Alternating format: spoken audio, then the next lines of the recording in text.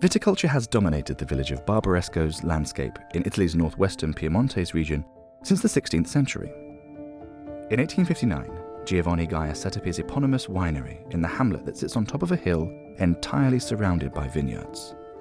Angelo Gaia, Giovanni's grandson, and his wife Lucia now run the business with their 3 children, the 5th generation of Gaias. You cannot force children to continue the family business. But I believe that the children need to be cultivated, and step by step they have to know about the family business and to reach as large as possible knowledge. And even when the children are able to get in the winery, it's important to give them the chance of going on with their own project. Angelo's own father was an innovator and encouraged him to think differently. He promptly set about revolutionizing Italian winemaking by introducing foreign grape varieties and experimenting with longer aging techniques with the precision of a craftsman. Gaia, Angelo's eldest, took her father's guidance in education and tradition with an emphasis on innovation. The importance of doing things in a different way, so very important. This is something that my father stressed every day. There would be no quality without searching for difference.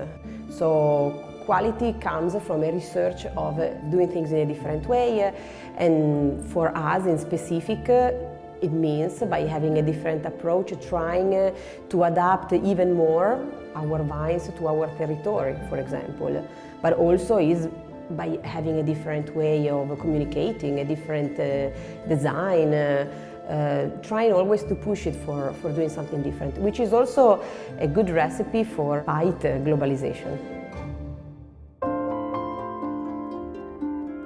Another global influence is the threat of climate change. Gaia's sister Rosanna is in charge of future-proofing the business, literally from the ground up. The family guards the ecology of the winery by employing methods such as cover crops that retain more organic matter and water in the soil. They keep bees to promote better pollination and are in the process of exploring viticulture at higher altitudes.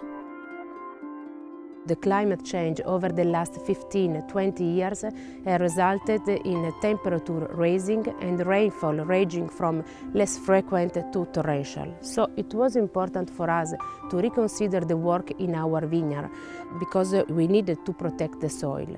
We think that the best way to take care of our plants is to increase as much as possible the life in the vineyards, is to increase the biodiversity, and we don't want to work with chemical products. Do we apply all these methods because we think to produce a better wine? We have no certainty about this, but this is our method and our philosophy of work, and we created this philosophy with many years of study, of experience and trials. For a family business to thrive, it is necessary for the current generation to trust the instincts of those that follow. Angelo has taken steps back from the management to allow his children to make their own decisions. In turn, the children are respectful of what their father did to shape the winery. I think that the secret of this success is the fact that each generation always respected what the previous generation had done. They always respected their achievement, and they worked to even outperform this achievement.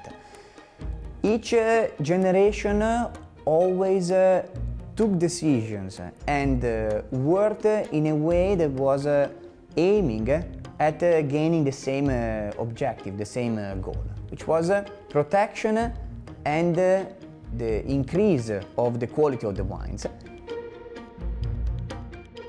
This notion of passing the torch, educating each subsequent generation, is key to the Gaia's success. There is a family motto that neatly describes their approach. My grandmother told me, and after my father, many times, you have to become an artisan. To become an artisan, there are 4 steps.